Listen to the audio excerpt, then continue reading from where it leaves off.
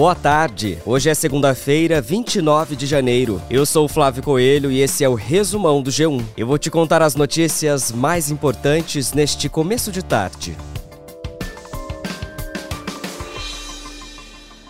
A Polícia Federal fez hoje buscas contra Carlos Bolsonaro em uma casa em Angra dos Reis, no Rio de Janeiro, onde o ex-presidente Jair Bolsonaro fez ontem uma live nas redes sociais. De acordo com o blog da Daniela Lima, o ex-presidente e os filhos estavam no local durante esta manhã e deixaram a casa de barco. Ao todo, a PF apreendeu 10 celulares, 3 computadores, uma arma e um HD externo na casa de Jean Carlos Gomes Rodrigues, um dos assessores de Carlos Bolsonaro, que é casado com uma funcionária da própria Abin. A Polícia Federal investiga a Abin por atuação irregular, envolvimento de espionagem ilegal, criação de fake news, proteção aos familiares de Bolsonaro, além de produção de desinformação e ataques contra o processo eleitoral e as urnas eletrônicas.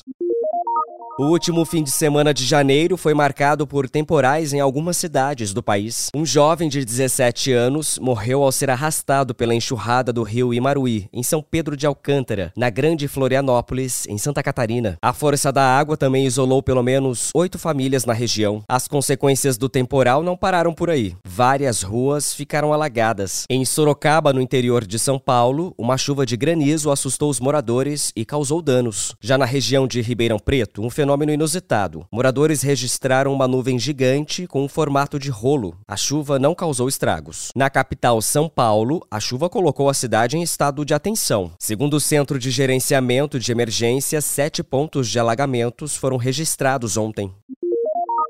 O Governo Federal apresentou hoje um déficit que ultrapassa os 230 bilhões de reais em 2023. Os dados foram divulgados pela Secretaria do Tesouro Nacional. Esse valor supera a projeção do orçamento de 2023, que estimava um déficit em torno de 228 bilhões de reais. Em meio a esse cenário, o governo mantém a meta de zerar o déficit para o ano de 2024, buscando um equilíbrio entre as receitas e as despesas.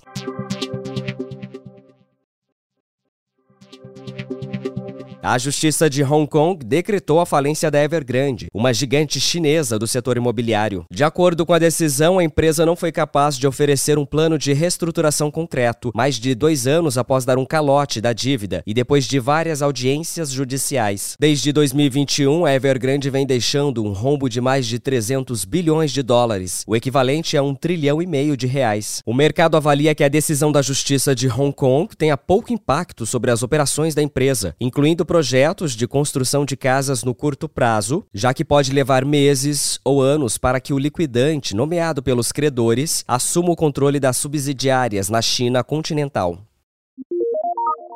E hoje, às 5 horas da tarde, o Brasil encara o Equador na 4ª rodada do Pré-Olímpico de futebol masculino. O palco desse confronto é o estádio Brígido Iriarte, em Caracas, na Venezuela. Sob o comando do técnico Ramon Menezes, a seleção brasileira conquistou vitórias sucessivas, 1-0 contra a Bolívia e 2-0 frente à Colômbia. Atualmente, os equatorianos lideram o Grupo A com 7 pontos e um jogo a mais que o Brasil. 10 times estão divididos em 2 chaves de 5 equipes. Os 2 melhores vão aos Jogos Olímpicos de Paris.